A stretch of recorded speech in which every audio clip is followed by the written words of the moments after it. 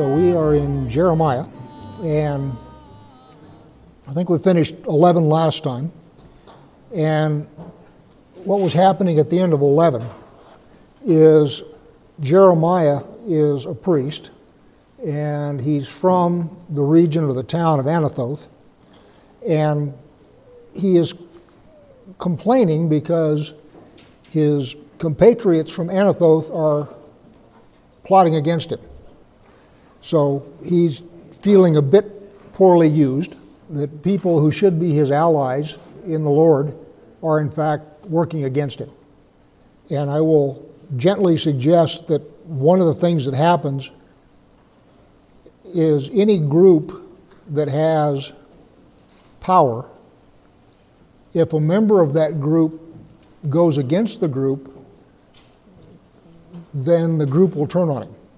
So Jeremiah is speaking the word of the Lord correctly, and you've got the priests of Anathoth who are part of the power structure.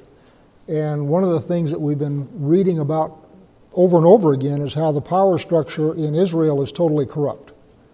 So even though it's his hometown, and even though he's speaking the word of the Lord, his erstwhile companions and friends and family are in fact turning against him and trying to destroy him. And that is perfectly in line with what's been happening all the way through Jeremiah up to this point, where God has said through Jeremiah that the entire power structure of Israel is corrupt. Chapter 12 is now a continuation of that situation. Since I started in 21, let me just 11:21. Therefore, thus says the Lord concerning the men of Anathoth who seek your life and say, do not prophesy in the name of the Lord, or you will die by our hand. Therefore, thus says the Lord of hosts, behold, I will punish them. The young men shall die by the sword, their sons and their daughters shall die by famine, and none of them shall be left, for I will bring disaster upon the men of Anathoth, the year of their punishment. Chapter 12. Righteous are you, O Lord, when I complain to you. So this is Jeremiah now responding to God. Righteous are you, O Lord, when I complain to you, yet I would plead my case before you. Why does the way of the wicked prosper? Why do all who are treacherous thrive? You plant them, and they take root. They grow and produce fruit. You are near in their mouth and far from their heart.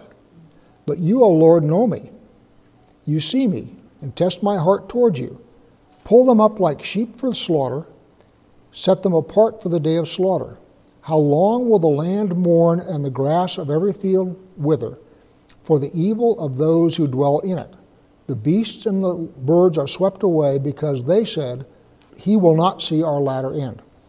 So we had the vignette at the end of 11 where God said he's going to do judgment on those of Anathoth who enjoined Jeremiah from preaching.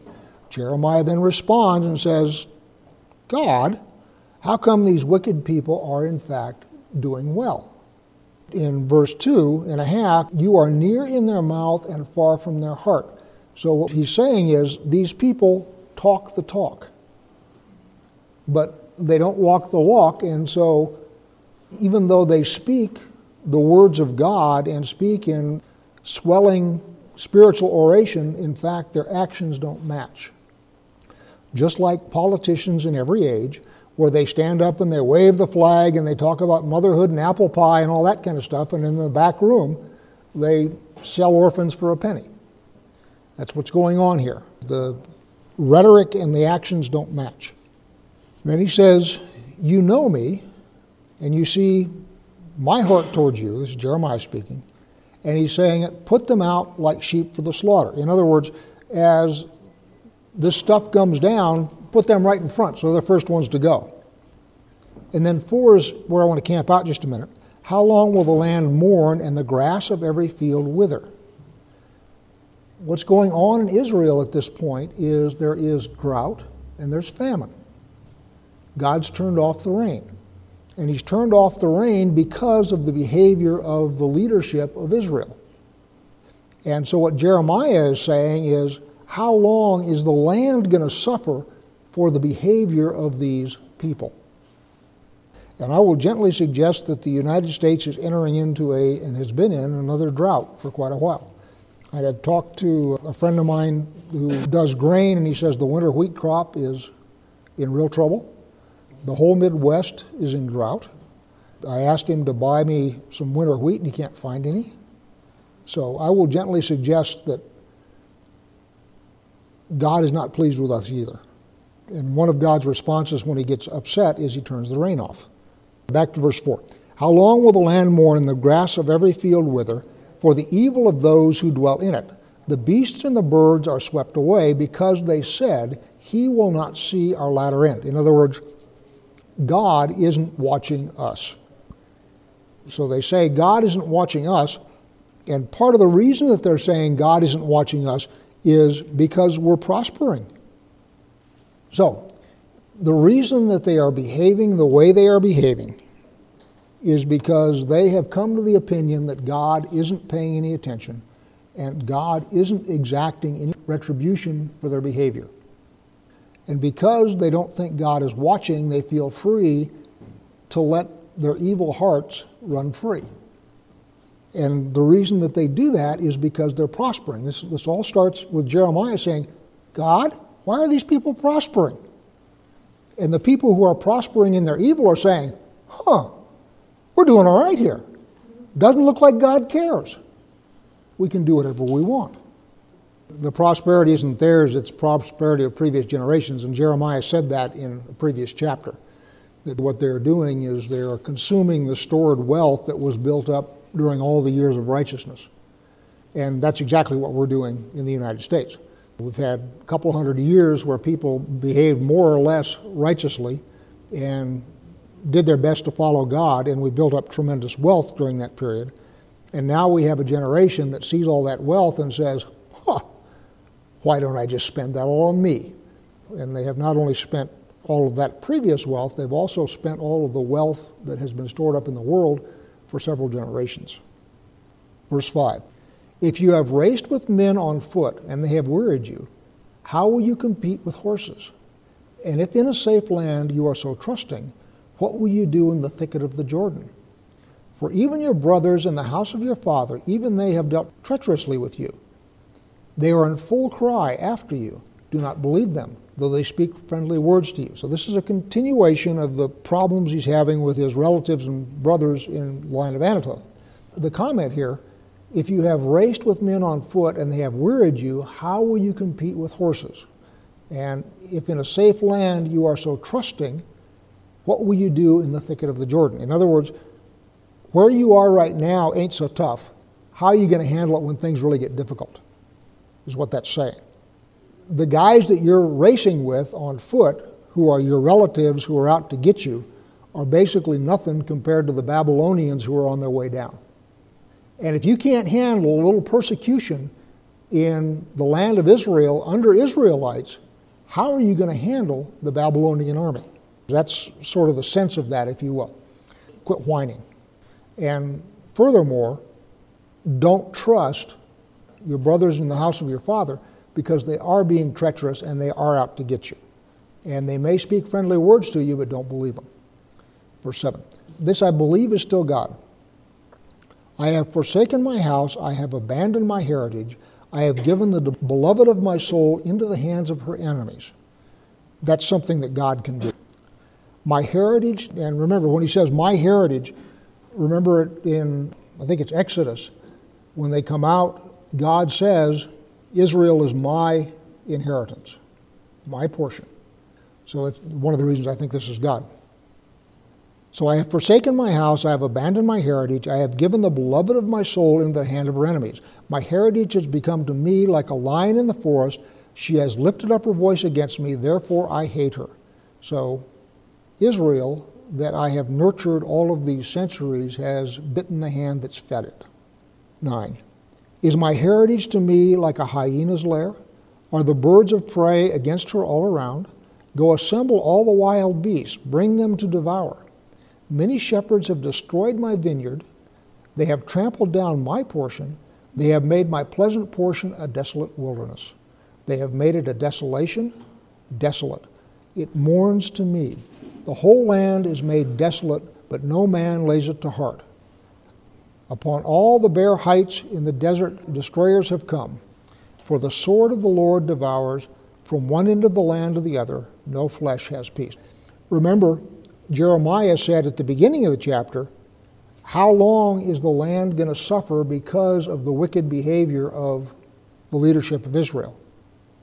So then God, in his response down here, in verse 10, many shepherds have destroyed my vineyard, they have trampled down my portion, they have made my pleasant portion a desolate wilderness.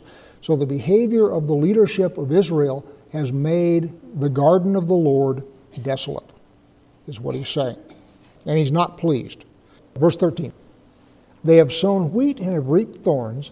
They have tired themselves, but profit nothing. They shall be ashamed of their harvest because of the fierce anger of the Lord. So they have tired themselves, but profit nothing. In other words, they're working the land, they're doing agriculture, they're doing business, and it isn't getting them anything. In fact, one of the places, Jeremiah here, when you go after idols, it's like a leaky cistern was, I think, the metaphor that Jeremiah used. Verse 14, thus says the Lord concerning all my evil neighbors who touch the heritage that I have given my people Israel to inherit. Again, we've shifted now. He's been talking about the leadership of Israel who is corrupt, and he's not happy with that. What he's now going to do is turn to the surrounding nations, and he's going to say, I am dealing with my people, best you not interfere.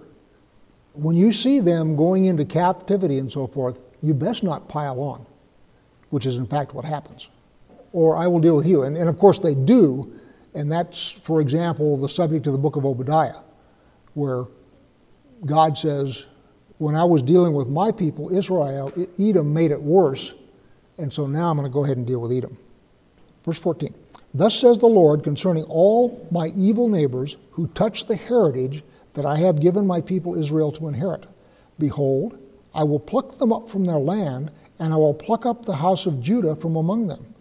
And after I have plucked them up, I will again have compassion on them, and I will bring them again, each to his heritage, and each to his land. And it shall come to pass, if they will diligently learn the ways of my people, to swear by my name, as the Lord lives, even as they taught my people to swear by Baal, then they shall be built up in the midst of my people. But if any nation will not listen, then I will utterly pluck it up and destroy it, declares the Lord. The sense here is, I'm fixing to deal with Israel. It's going to get really bad for them. The temptation of all the nations around there are going to be, free loot, and come in and despoil the place and make the situation worse. God is saying, I'm dealing with them. I'm going to have compassion on them. I'm going to put them back. And you shouldn't get involved in this in any way whatsoever, because if you do, I'm going to be upset with you, and I'll pluck you up. 13. Thus says the Lord to me, go and buy a linen loincloth and put it around your waist, and do not dip it in water. So I bought a loincloth according to the word of the Lord, and put it around my waist, and the word of the Lord came to me a second time. Take the loincloth that you have bought, which is around your waist, and arise, go to the Euphrates, and hide it there in the cleft of a rock. So I went and hid it by the Euphrates, as the Lord commanded me. And after many days the Lord said to me, arise, go to the Euphrates, and take from there the loincloth that I commanded you to hide there. Then I went to the Euphrates and dug, and took the loincloth from the place where I had hidden it, and behold, the loincloth was spoiled, it was good for nothing. The word there, which is translated Euphrates, is Peroth. In the Tanakh it says, go at once to Peroth, and take there the loincloth, and so forth. Peroth is apparently, with different vowel pointing, either a name for the Euphrates River, or it is a town with a wadi north of Jerusalem. Vowel pointing is all that's different. One of the commentaries I read said that the closest point on the Euphrates is Carchemish, which is north of present-day Syria in the south of Turkey. So that's straight north. The Euphrates starts up there around Carchemish and then goes down to the Persian Gulf. So when it says go to the Euphrates, it doesn't mean necessarily go to Babylon. It's go probably Colorado to New Mexico kind of thing. So there are commentaries that say, oh, okay, the vowel pointing just messed up here. It's really talking about this place where there's a rocky wadi, and the things that are done would be easily described. Anyway, do with that whatever you want. So, depending on the translation, the Tanakh says loincloth of linen. The American Standard says a linen girdle, sash. So it's a piece of linen worn around the waist. It could either be underwear, which is to say intimate, or it could be a sash, which is not so intimate. If it is a sash and if it is of linen, it's probably speaking of the priesthood. This is a symbolic act that he's doing, right? Sort of like when Ezekiel is in Babylon, where he's told to lay on one side and cook his food in dung, and he's doing symbolic stuff. So's Jeremiah here. So, I can think of a couple of interpretations. I have no idea what's right. I'll start off by saying that I don't know. One is if it's underwear and it's linen underwear, then he's making a comment on the priesthood. If it's a girdle, the idea is as long as the girdle is bound around the waist, it's holy, but once you take it off and bury it, in other words, separate it from God, then when you go back and retrieve it, it is of no value anymore. The other part of it could be is if it's underwear, as in boxer shorts, then what we're talking about is an editorial comment on the priesthood, is the best way to say that. This is all by way of saying what's going on isn't good. I'm not at all clear what exactly the symbolism means. Those are a couple of ideas. They may be just completely wrong, or it may be some combination or something else. That's just sort of my best guess, if you will. Verse 8. Then the word of the Lord came to me, thus says the Lord. Even so I will spoil the people of Judah and the great pride of Jerusalem, this evil people who refuse to hear my words, who stubbornly follow their own heart and have gone after other gods to serve and worship them, shall be like this loincloth, which is good for nothing. For as the loincloth clings to the waist of a man, so I made the whole house of Israel and the whole house of Judah cling to me, declares the Lord, that they might be for me a people, a name, a praise, and a glory. But they would not listen. This would sort of give credence to the cummerbund idea. 12. You will speak to them this word, thus says the Lord, the God of Israel. Every jar shall be filled with wine. And they will say to you, do we not indeed know that every jar will be filled with wine? In other words, what kind of a parable is this? Every jar shall be filled with wine. The response is, huh? Of course. That's what you do with a jar. Crazy prophet. 13. Then you shall say to them, thus says the Lord, behold, I will fill with drunkenness all the inhabitants of this land, the kings who sit on David's throne, the priests, the prophets, and all the inhabitants of Jerusalem. Jeremiah starts off, every jar shall be filled with wine. Everybody looks at him like, what? And then God comes in and says, thus says the Lord, and this is what it means. Being filled with drunkenness is not a good thing.